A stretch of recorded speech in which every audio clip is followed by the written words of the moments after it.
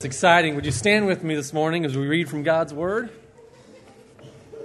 Pastor Bruce will be continuing his series on the cries from the cross. This morning, looking in the book of John, the 19th chapter, verses 23 through 27 in your pew Bible. You'll find it on page 625. This morning's message entitled, A Cry of Compassion. Again, we're in the book of John, chapter 19, verses 23 through 27. Then the soldiers, when they had crucified Jesus, took his garments and made 4 parts, to each soldier a part, and also the tunic. Now the tunic was without seam, woven from the top in one piece. They said therefore among themselves, Let us not tear it, but cast lots for it, whose it shall be, that the scripture might be fulfilled, which says, They divided my garments among them, and for my clothing they cast lots. Therefore the soldiers did these things. Now there stood by the cross of Jesus his mother, and his mother's sister, Mary the wife of Clopas, and Mary Magdalene. When Jesus therefore saw his mother, and the disciple whom he loved standing by, he said to his mother, Woman, behold your son. Then he said to the disciple, Behold your mother. And from that hour, that disciple took her to his own home. Let's pray. God, we can't thank you enough for the compassion that you showed us on the cross. Lord, just remind us this morning how much you love us, that it would change our hearts and lives. In Jesus' name, amen. Well, that's just pretty exciting. I'm just jazzed up to see people baptized, to see people come to know Jesus Christ as their personal Lord and Savior, and then want to express that commitment publicly through baptism. It's just an awesome thing. And that's what that's what our church is about. It's what making disciples is all about, being a follower of Christ. And it's really the first step in that process of knowing Christ, growing in Christ, showing Christ, and then going for Christ. And so that's just the coolest thing in the world. And I'm excited that we get to continue in this series that we've been in for the last couple of weeks, a series, as you see in these posters, called Cries from the Cross. And in this series, what we're basically doing is taking some time to look at the 7 last sayings, or the 7 last words that Jesus spoke from the cross as he was being crucified. If you were here 2 weeks ago, you may remember that in the very first message, we looked at Jesus' cry for forgiveness when he prayed for his enemies. Father, forgive them, for they do not know what they do. A shocking prayer. And yet, it's a prayer that is still being answered today every time someone comes to know Jesus Christ as their Lord and Savior. And then last Sunday, Pastor Chris preached, and we looked at Jesus' cry of assurance when Jesus assured one of the thieves being crucified next to him, the repentant thief on the cross, when Jesus said, Today you will be with me in paradise. What a promise that we have from our Lord that we can claim for ourselves even today. And then this morning, we're going to look at Jesus' third cry from the cross. And that third cry from the cross is this. It's a simple cry, and yet it's a profound cry. It's a cry of compassion for his family. The third cry from the cross that Jesus speaks to us this morning is a cry of compassion for his family. Now, just like the first 2 cries while hanging on the cross, Jesus thought of others instead of himself, which, when you think about it, is really amazing. These first 3 cries stand apart, stand out. They're a little bit different from the last 4 cries that we'll begin looking at next Sunday. But these first 3 sayings or cries are really focused on others. And in this specific case, the third cry, Jesus is again thinking of others instead of himself when he spoke to his mother Mary and then to his best friend John, the disciple. But before we get to the cry, before we get to the saying, I want you to notice as Jesus began speaking what the soldiers were doing. They were casting lots for his tunic or his undergarment. And we're told in John 19, verses 23 and 24, what Kirk read for us, but notice what it says again. It says, When the soldiers crucified Jesus, they took his clothes dividing them into 4 shares, or the 4 pieces, 4 parts, one for each of them, with the undergarment, or the tunic, remaining. This garment was seamless. It was woven in one piece from top to bottom. Let's not tear it, they said to one another. Let's decide by lot who will get it. This happened that the scripture might be fulfilled that said, they divided my clothes among them and cast lots for my garment. So this is what the soldiers did. Now, let me give you kind of a little bit of a background to what's taking place right here. And I had to learn this myself, had to study this last week or the week before. Jewish men usually wore 5 pieces of clothing. And so the soldiers, as the scripture tells us here, had already divided up 4 pieces of Jesus' clothing, but they had to decide who would get the 5th piece, the seamless garment, or the undergarment, the tunic. And so what they did, they casted lots to see who would get it. Okay? It was seamless. They didn't want to tear it. That would devalue it. It would make it worthless, useless. And so they cast lots to see what they would, who would get it. Now this tunic or undergarment was usually given to a son by his mother. What's interesting here is, according to tradition, Mary, the mother of Jesus, gave this tunic to Jesus when he left home to begin his earthly ministry. Some of you may know his ministry was over a span of 3 years. And so when he was a man, he left home, his mother gave him this. And so if this is true, if this is the case, and we don't know this for sure, but if this is true, there seems to be something going on here in this third saying. There seems to be a connection between what the soldiers are doing, that is casting lots to see who gets this undergarment, this tunic, and what Jesus was now saying in this third cry. Think about it. As one author points out, and I quote, he says, Jesus' outer garments were insignificant. But when they touched the tunic, they touched something very near to his heart. The garment made for him by his mother. So when the soldiers began haggling over the tunic, casting lots to see who would get it, it was then that as Jesus was hanging on the cross that he looked at his mother and comforted her with words filled with compassion. Notice again what Jesus says in verses 26 and 27. It says, when Jesus therefore saw his mother and the disciple whom he loved standing by, he said to his mother, Woman, behold your son. Then he said to the disciple, Behold your mother. And from that hour, that disciple took her to his own home. Now, if you can imagine with me here, it's almost as if Jesus were writing his last will and testament and executing it right there on the cross. Mary, basically what Jesus is telling her, would have to adopt John, the disciple, as if he were her very own son. And as best he could, John would fill the aching void Jesus' death would bring. Mary was losing a son, but gaining another one, if you will.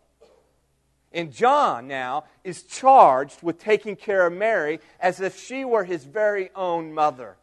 Now these words, they're rather simple. They're not hard to understand, the words, what Jesus is saying here, but they have profound implications for us today when you look closely to what Jesus is saying. Even though Jesus said these words over 2,000 years ago, what I want you to come away with, what I want us to understand, is that they still have practical relevance for us today. That's what amazes me probably most about God's Word. And if you have a Bible here in your hands this morning, whether your own personal Bible or a pew Bible, one of the black books in the pew there, listen, God's Word is practical. It's relevant. It makes a difference in our lives today. And what Jesus is saying to his mother, and what he's saying to John the disciple, even though these are simple words, they are profound because they still make a difference for us now.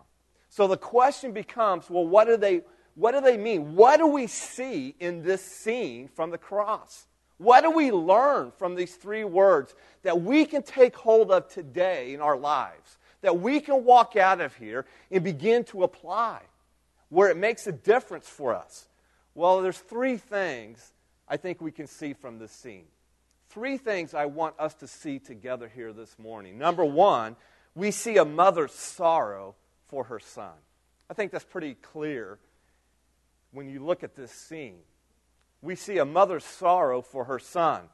Now, for a moment, let's just put ourselves in the shoes of Mary, the mother of Jesus. What a courageous woman this beloved mother was as she stood at the foot of the cross. Now, can you imagine the anguish, the sorrow, the pain Mary must have felt seeing her son being crucified on the cross? It's difficult enough for any parent to lose a child, but to watch your son brutalized, tortured, and hung on a cross is hard to imagine. Mary's pain can be understood by any parent who has had to stand by and watch their child suffer in pain. And in fact, this reminds me, as soon as I was studying this, my mind went back 3 years ago, maybe it's 4 years ago now, when my youngest son, Jack, he was in kindergarten at the time, we were sledding at my sister-in-law's house, and I'm coming down the hill on a tube, and he's at the bottom of the hill, and he decides he's going to try to jump on me as I'm going past him. And my legs are stretched out, and as he did, he got in the way, and my legs just undercut him right here and just snapped his leg right here. Snapped it in half. He broke both bones in that leg. In fact, he did a complete somersault in the air and then landed. My wife is at the top of the hill. She sees the whole thing happen. And I could feel when I hit him, this is not good. I get down the bottom of the hill, look up, and he screamed. And the first thing that comes out of his word is, I broke my leg. My leg is broke. He already knew it. And, of course, I'm thinking, I don't know if you broke your leg. Darla runs down the hill as fast as she can. I come up to him, and he's just in pain. And he's screaming. And so, we try to look at it. Of course, he had on, snow bibs. You can't hardly see his leg at all. And so I said, well, I had to pick him up and carry him into Donna's house. And we began to take off his bibs, and you could see, yeah, it's broke. His leg's just hanging like that, his foot. And he's just in pain. And what was so hard is Darla, his mom, there's not a thing she could do at that moment. And she's crying by this time. And she is just suffering as much as Jack is almost, because she can't do anything, and she's having to watch Jack in pain. And, of course, we rushed him to the emergency room, and then we had to take him to Children's Mercy Hospital. And by that time, the pain had settled down. They stabilized his leg. But then the next hardest thing came when they had to set the leg before they put the cast on. You'd think they'd put you under for that. They don't. So he's laying down on the table, and the doctor motions for me to come over and literally, physically hold him down while the doctor then, and Darla's standing by, and again, she's just crying in pain and anguish. And so if you're a parent here and you've had to watch your child suffer, maybe not physically, maybe you've had to watch your child suffer emotionally, or, you name it, whatever, you understand just a little bit then what Mary must have gone through as she stood at the cross and watched her son. He was beaten and marred. His body was traumatized by the scourging. His forehead she used to kiss when he was a boy was now lacerated with a crown of thorns. His hands she once held were now pierced and bloodied by spikes. One author has written about Mary's sorrow at the cross, and this is what he says and how he describes it. He writes, she sees him suspended but cannot touch him. She sees him nailed but may not loose him. She sees him dripping with blood, but cannot stop it. She sees him wounded, but cannot bind up his wounds. She hears him cry, I thirst, but may not give him to drink.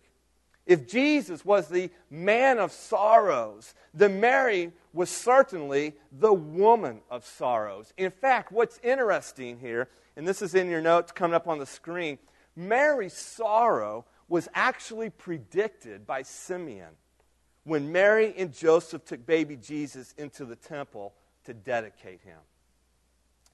As Mary witnessed Jesus' crucifixion, I believe this prediction from over 30 years ago rang through her ears.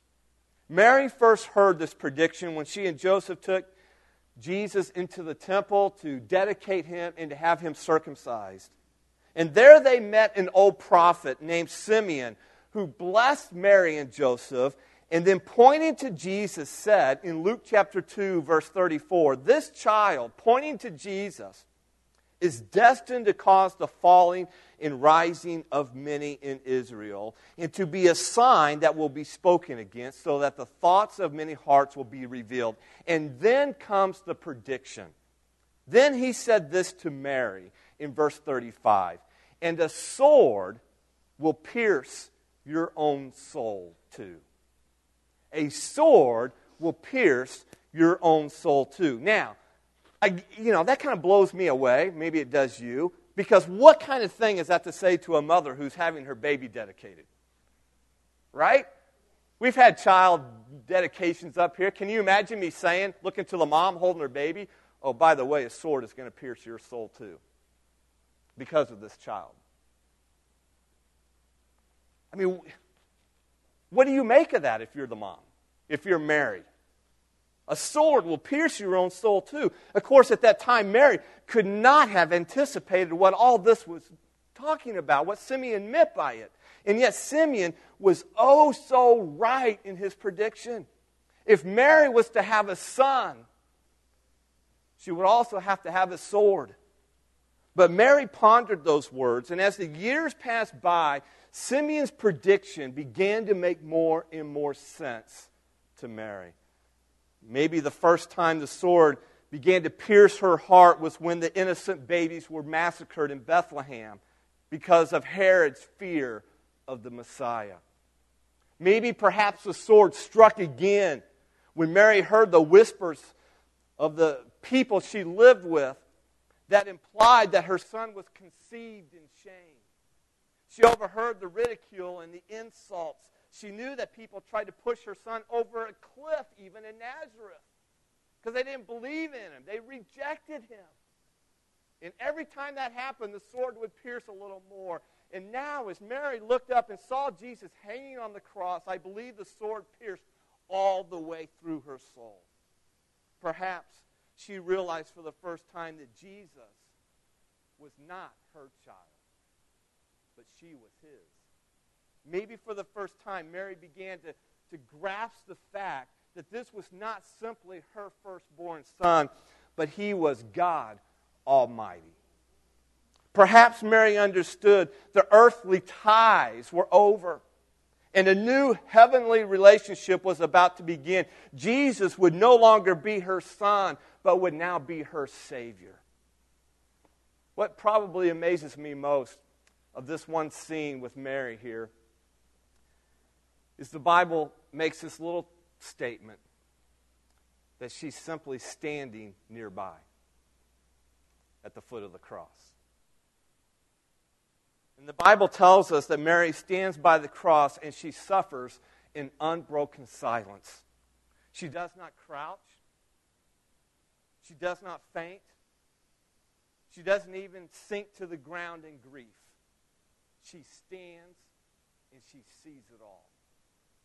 What anguish, what sorrow Mary must have endured at the cross where her eldest son was being crucified. That's the first thing we see in this picture, in this scene. We see a mother's sorrow for her son. The second thing we see is we see a son's care for his mother. We see a son's care for his mother. Right up until this moment, Mary may have held out the hope that her son would not have to die. She knew that Jesus had the power to perform miracles. I'm sure she saw some of those miracles. In fact, we know she saw the miracle of Jesus turning water into wine. She was there at that wedding feast.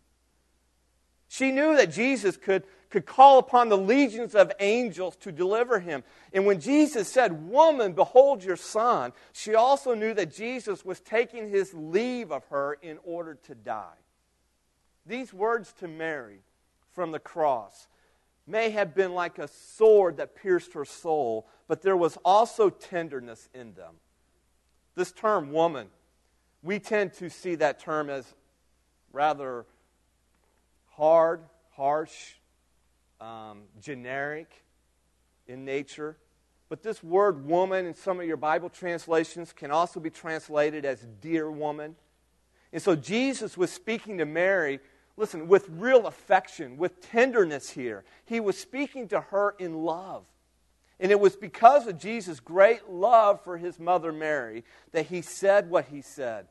One commentator writes this. He says this, there is something infinitely moving in the fact that Jesus, in the agony of the cross, in the moment when the salvation of the world hung in the balance, thought of the loneliness of his mother in the days when he was taken away.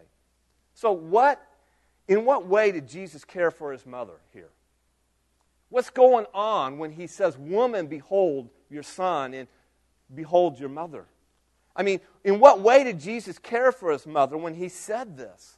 Well, I think there's two ways that we see Jesus' care, his compassion for his mother Mary in this scene here. Number one, look at it, notice it. Jesus cared for his mother by fulfilling his duty as a son.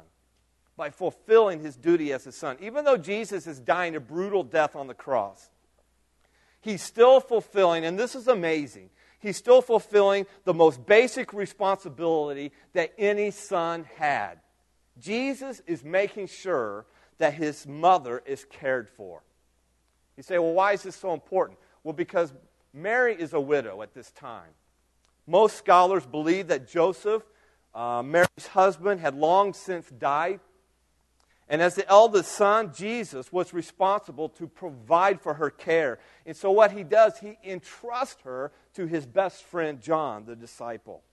You may be wondering, well, why didn't Jesus commit his mother to his half-brothers? After all, he wasn't the only son born of Mary. He had many other brothers, half-brothers. Well, for one reason why he didn't, they were not even in Jerusalem during the crucifixion. They were in Galilee. So they were away. They were gone. But probably the most important reason is they had rejected him. His own brothers did. Because they didn't believe he was the Messiah until after the resurrection. And so there was no one there of his family to commit her to. Just his best friend, John. So here is Jesus. If you can imagine it, he's dying on the cross. And yet he cares for his mother by providing for her needs. When Jesus cried out, woman, behold your son, and son, behold your mother, it was as if Jesus, as we already said, was writing his last will and testament. Jesus has nothing to give to his mother. He's got no inheritance. He has no money to give her. He has no home to leave her. He doesn't even have any clothes to give her. So what does he do? Jesus entrusts her to one of his most trusted friends. Jesus basically says, Mother, listen, I can no longer take care of you. But John, look at him. He is now your son. He will take care of you from now on. So when you step away from this, what does this mean for us today? What do we learn from this, though? What do we learn from the example of Jesus as a son caring for his own mother? Well, notice this. We learn that true love pays attention to and provides for the needs of family members, especially parents, as they grow old. That's what Jesus was doing here. He paid attention to his grieving mother who was standing there at the foot of the cross, and then he provided for her needs. Basically, what Jesus was doing, he was fulfilling the fifth commandment. You remember the fifth commandment? We did a series on the 10 commandments last summer. The fifth commandment states in Exodus chapter 20, verse 12, honor your father and your mother. This was what Jesus was doing. There is no statute of limitations on that command. In other words, you don't honor your parents just as long as you're home. You don't honor them as long as they're alive. You honor them as long as you're alive. And Jesus teaches us by his own example here on the cross to honor our parents by paying attention to them and providing for their needs as they grow old. You say, man, you don't know my parents. I know I don't. I know some of your parents, but most of you I don't. You say, you don't know my mom. You don't even know my dad. I don't even know my dad. You don't know the home life I grew up in. And you're right, I don't. Not all of you. I can't even begin to imagine some of the home lives that some of you grew up in. But you know what? And I say this with love and tenderness, and yet with truthfulness. It doesn't matter what they've done.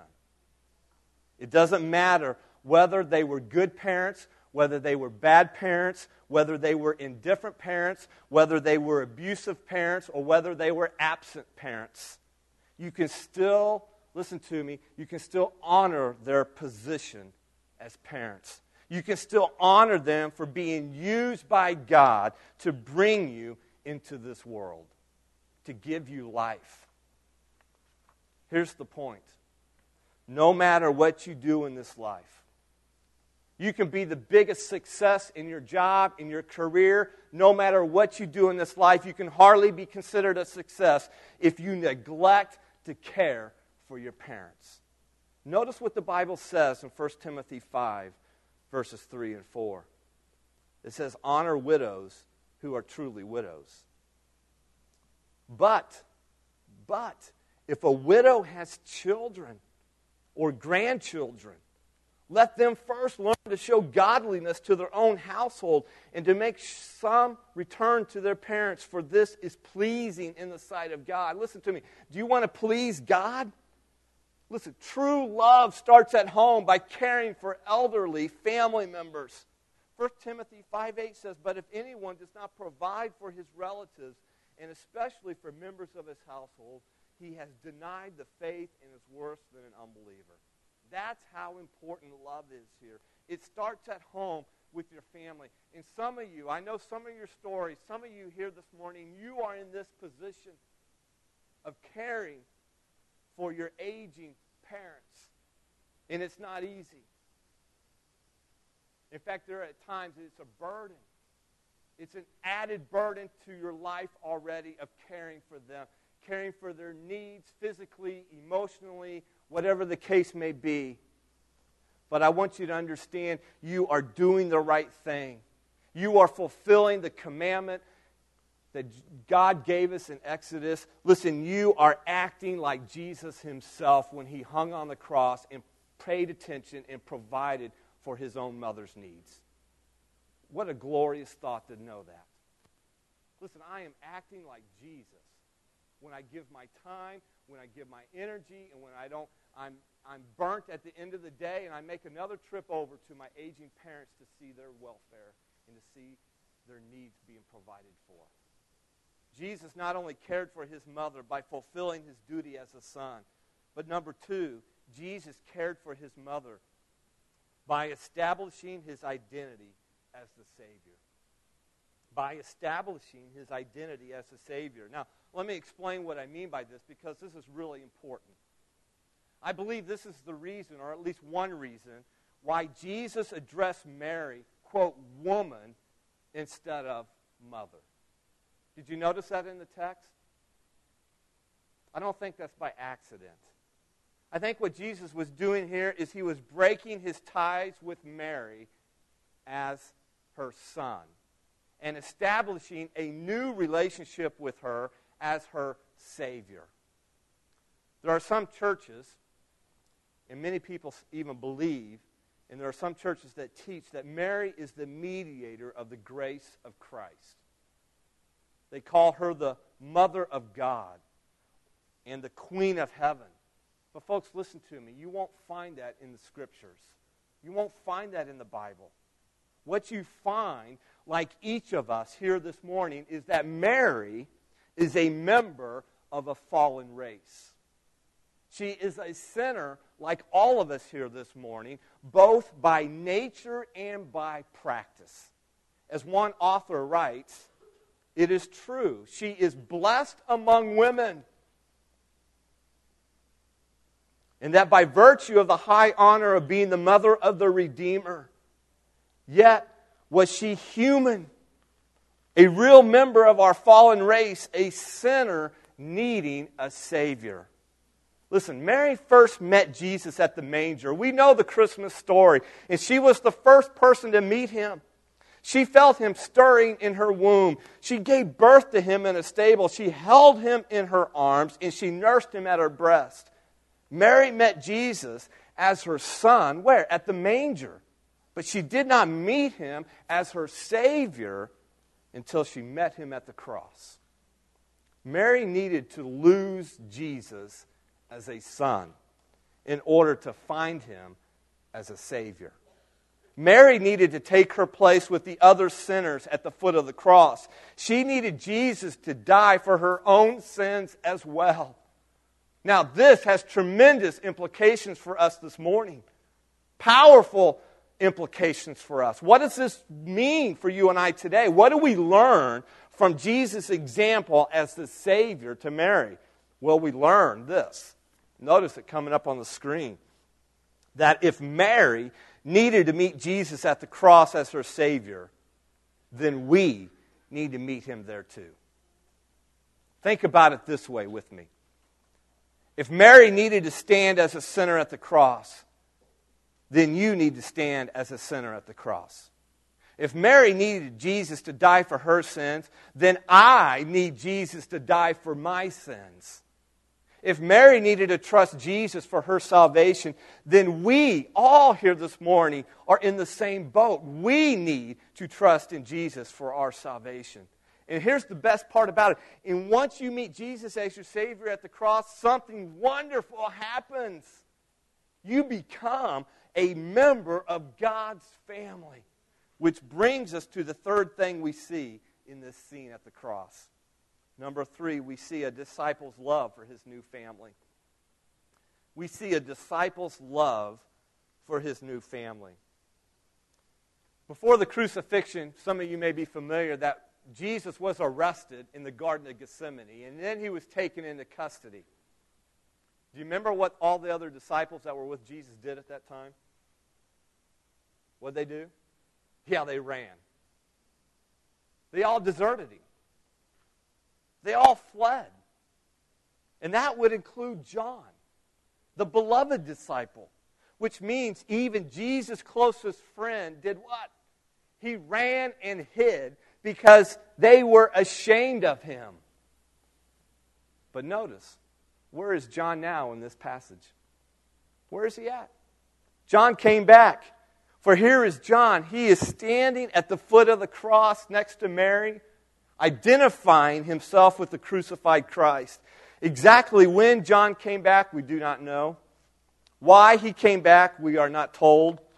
But suddenly, as Jesus is hanging on the cross, we find that John is back at the foot of the cross, standing next to Mary. And what does Jesus do? I love this. He doesn't rebuke John. He doesn't rebuke him for leaving. But rather, he looks at John, and in grace and in forgiveness, he gives him a new responsibility when he says, "Behold your mother." Jesus is basically telling John, listen, take care of my mother. Love her. Take her into your own home and care for her. And notice what it says next at the end of verse 27. What did John do? And from that hour, that disciple took her to his own home. That's an amazing statement there. What a testimony to John. You may be wondering, well, what happened to Mary? Well, we don't know what happened to Mary. The Scriptures are silent as to what happened to her. You may be wondering, well, how long did she live with John? Again, we don't know. The Bible doesn't tell us. Well, when did she die? And again, we don't know. But what we do know is that John loved Mary as if she were his own mother, and he took care of Mary in his own home. So again, what does this mean for us today? What is the practical ramifications for us? Well, we learn that when you come to the cross to meet Jesus as your Savior, you begin a new relationship as a member of God's eternal family. And then you are given a new responsibility to love other believers as family. Now, one of the greatest blessings when you come to the cross and accept Jesus as your Savior is you become a member of God's family. Folks, that is something to shout hallelujah about, amen? These people that were baptized, they've come to Christ. You want to know whose family they're a part of? They are a member of God's family, God's eternal family. Listen, if you meet Jesus at the cross the way Mary did, admitting that you are a sinner and trusting that Jesus died on the cross for your sins, then you will be welcomed into God's family. When you accept the salvation that Jesus offers, God adopts you into His family as His own sons and daughters. And here's the really cool part. Our spiritual bonds are stronger than our natural bonds. Just think about this for a moment. How many have heard the phrase, blood is thicker than water? Have you heard that phrase? Yeah, how many have used it? Sure, I have. Blood's thicker than water. I try to teach my boys, listen, we stick together, we're family. You guys shouldn't be fighting. You got to get along and love one another. Why? Because we're family. We stick together through thick and thin. Blood is thicker than water. That's true, but listen to me, there's something even thicker than blood, and that's the family of God. Do you realize that spiritual families will far outlast your physical family? Whoa, just let that blow you away for a moment. God's grace is greater than genetics. Listen to me. No physical family is going to last forever. No family unit stays as a family unit forever. Even here on this earth, they don't stay together forever. Why? We have divorce and we have death. Your relationship to your physical family is not going to last forever. But your relationship to believers in God's family is going to last forever. So if you come, listen to me, I know some of you come, and if you come from a broken family, a family that's dysfunctional, a family that's been torn apart, a family where maybe you don't know who your dad is or even who your mom is or whatever the case may be. And if that's your background, then Jesus invites you to participate in the family you have longed for. He invites you to receive more love, support, and joy than you can ever dream possible. And if you come from a strong and loving family, you will find that the ties in your new spiritual family are even stronger and better than those old family ties. Listen, the new family ties are stronger because they are bound by the love of God Himself. And they are better because they cannot be broken even by death itself. What a wonderful thing here. To be a part of the family of God. To know that God is my Heavenly Father and that I have brothers and sisters here on this earth that will last for all eternity. But with this new relationship in God's family comes a new responsibility to love one another as family. Look what Jesus says. Before He was crucified, Jesus made these statements. And John, this beloved disciple, records it for us. After the crucifixion and after Jesus rises again and is ascended into heaven, look what Jesus says in John 13, 34 and 35. Jesus says, a new command I give you. And what is that command? Love one another. As I have loved you, so you must also love one another. By this, everyone will know that you are my disciples if you love one another. And then later on, after Jesus' crucifixion and resurrection, John writes these words in 1 John chapter 3, verse 11. He said, for this is the message you heard from the beginning. We should love one another. Listen, the principle here is so simple. As a member of God's family, we have a responsibility to each other.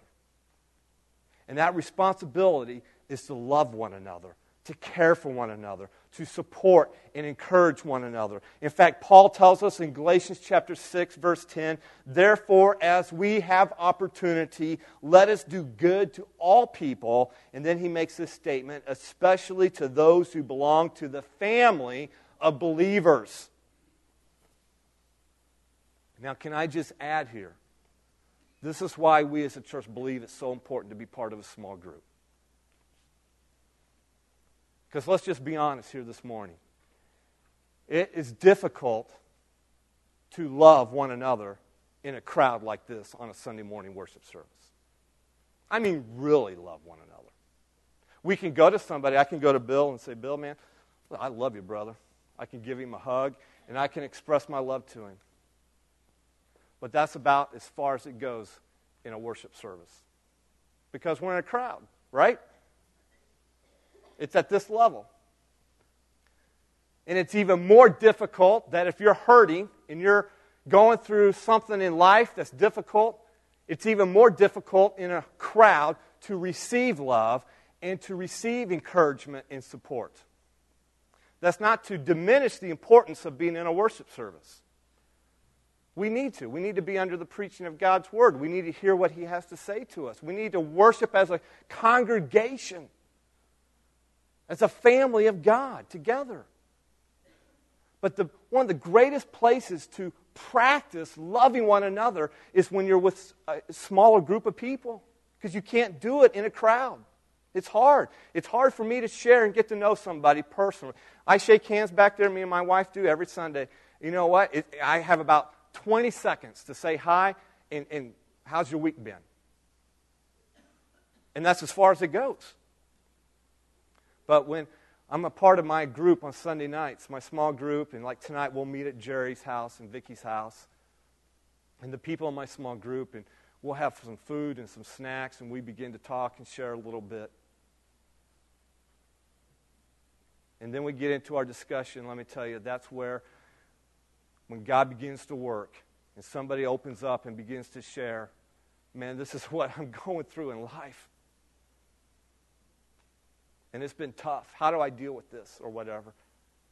And like our group did about 3 weeks ago with one member in our group, man, we gathered around and we prayed and we supported and we encouraged and we lifted this person up in prayer and hugged, and we practiced love one another in our group setting. And that just doesn't take place in a worship service.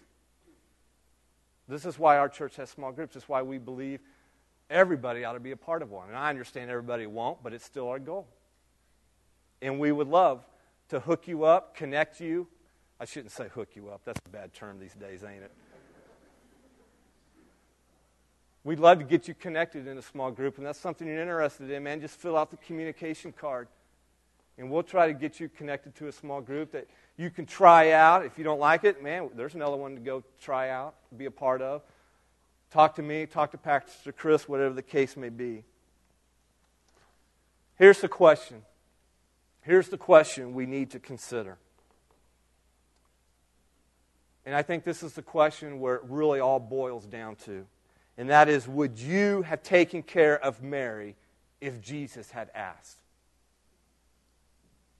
If you were standing at the foot of the cross and Jesus looked to you and said, listen, Bill, behold your mother. John, behold your mother. Jim, behold your mother.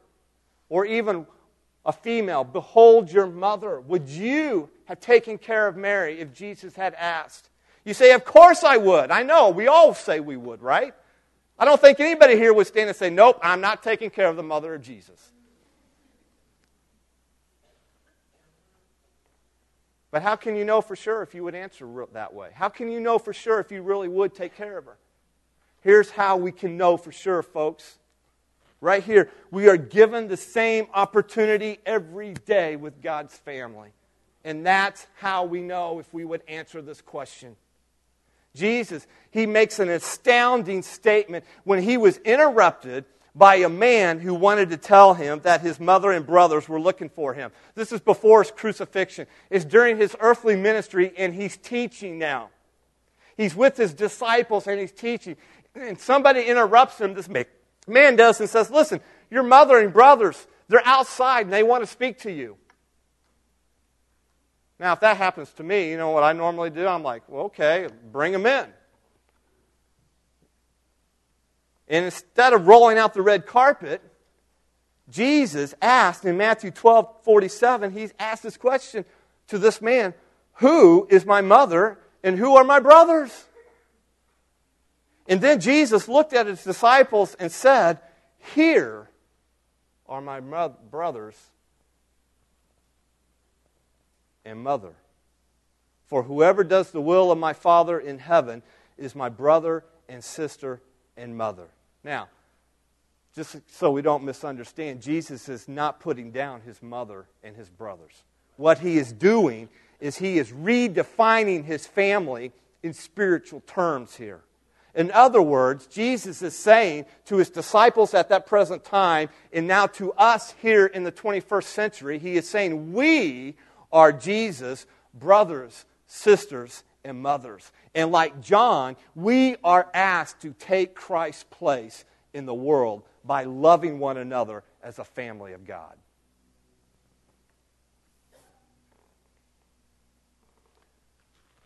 So let me ask, would you have taken care of Mary if Jesus had asked? Folks, you can answer that question by simply looking and evaluating your life and saying, all right, how do I love one another in the family of God today? And if I can say, this is why it's also so important to belong to a local church family as well. You see, when you commit your life to Christ, you are automatically adopted into God's spiritual family. It's the universal family of God, the universal church of God. But God has given us local churches to be a part of all over the world. It's a cool thing. I mean, it's just amazing what God has done. And so now we become members of each local church. And if you're not a member of a local church, then you're kind of just floating around out there. And it's real hard to practice love. It's real hard to receive love and encouragement. And so perhaps you're here this morning and you have yet to even make a commitment to a local church like us here at Glenwood. Let me encourage you to do that. I know some of you have been through our new members class. We're getting ready to have another one this spring, starting in April, the Sunday after Easter. And, if you've been attending for a while, I would encourage you to sign up for it. I teach it at 9:30 on Sunday mornings, and it just goes through and explains what church membership is about, the benefits of it, the expectations of a member. And it's something that you can go through and then decide at the end of it, hey, is God leading me to commit my life to this or not? To this local church family. We're part of God's family as believers, but we need to make a commitment to one another in a church family too. Let me leave you with 3 action steps for today as we conclude. Let me do this real quickly here. The first action step is this: respond to Jesus' love by trusting Him as your Savior. When you look at the cross, what do you see? Man, I hope you see Jesus' love for you when He died on the cross for your sins. Romans 5:8 says this: but God demonstrates His own love toward us in that while we were still sinners, Christ died for us. So have you ever trusted Jesus as your Savior?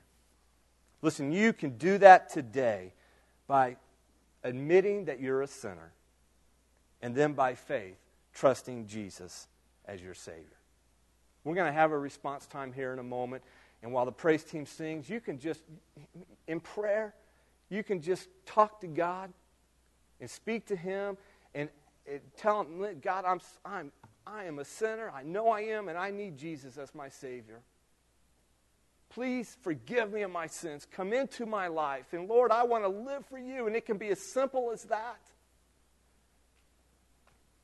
So the first action step is to respond to Jesus' love by trusting Him as your Savior. The second action step is to follow Jesus' example by honoring your parents. And again, if I can say this, no one is ever discharged from the obligation to honor your parents. And if you really want to take this to heart, then at least tell your parents, I love you. And do it while you still have the chance. And if your parents have already died, then honor them by remembering them. The Bible never says honor your parents only as long as they're alive. You are supposed to honor them as long as you're alive. You say, how do you do that? One way is by remembering them. And if you are unable to speak good about your parents, because I know some of you have been hurt severely by your parents, by either your dad or your mother, and your memories of that as a child growing up is pain and anguish and whatever. And if you are unable to speak good about your parents, listen, you can still honor them by refusing to speak evil of them. Refusing to talk bad about them is a form of honoring them, even when they may not deserve it. And then the third action step is this: obey Jesus' commandment by loving one another as a family. Remember, the church is not a building. Do you realize this building we're in is not the church? Who's the church? We are. The church is a group of people who have been redeemed by the blood of Christ and adopted into God's family. And we are called to love one another as brothers and sisters in Christ, doing whatever we can to show love to each other. But in order to love one another, we must be connected to one another instead of unplugged from each other. So let me encourage you. If you're not a member of a local church, of a local family of God, I would encourage you to be one, to join up, to become a member, a part of a family of God. And of course, we would love for that to take place here at Glenwood. If you're not a part of a small group in which you can practice love and to receive love, I would encourage you to think about it. You're not committing your life to it forever. Just go for 4 weeks. See how it is. And if you don't come away more encouraged, then don't go to it anymore. No big deal. I think you will, though. I believe in it that much. All right, let's bow our heads in prayer. Lord, we come to you this morning, and we thank you for the words of Jesus Christ on the cross. We thank you for the relevance that it has for our life even today. And Lord, as we come to our time where we respond to you, I pray that your Spirit would work in our hearts and that we would do what is necessary. We would respond to your word however you are speaking to us. Lord, maybe it's an issue of, with our parents, of honoring them. Maybe there's grudges that need to be forgiven with our parents, and I pray you would work in those people's hearts, Lord. Maybe we need to take that next step of committing to church membership or a small group or whatever. And so, Lord, I ask that you would do your work as only you can. And as the praise team sings, perhaps there's somebody here that has yet to become a part of God's spiritual family. They have yet to put their faith and trust in you. Lord, I pray that right now, by faith and in prayer, they would confess you as Lord of their life. They would repent of their sin and ask you to come into their heart and be their Savior. We pray these things in your name. Amen. As the praise team sings, this is the time to respond. Right where you're sitting, will you respond?